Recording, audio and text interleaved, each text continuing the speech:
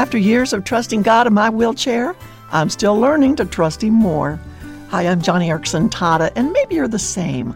Because to the degree that you trust that God's promises will help you, to that degree your burdens will be lifted.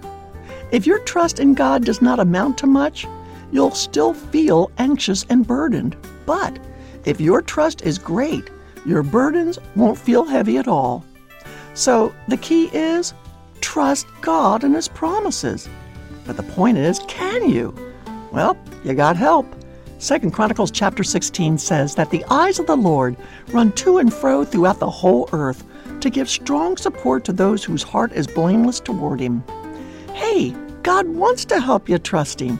He's on the lookout for people like you. So today, prove your trust in God to be great, believe His promises, and watch your trust grow.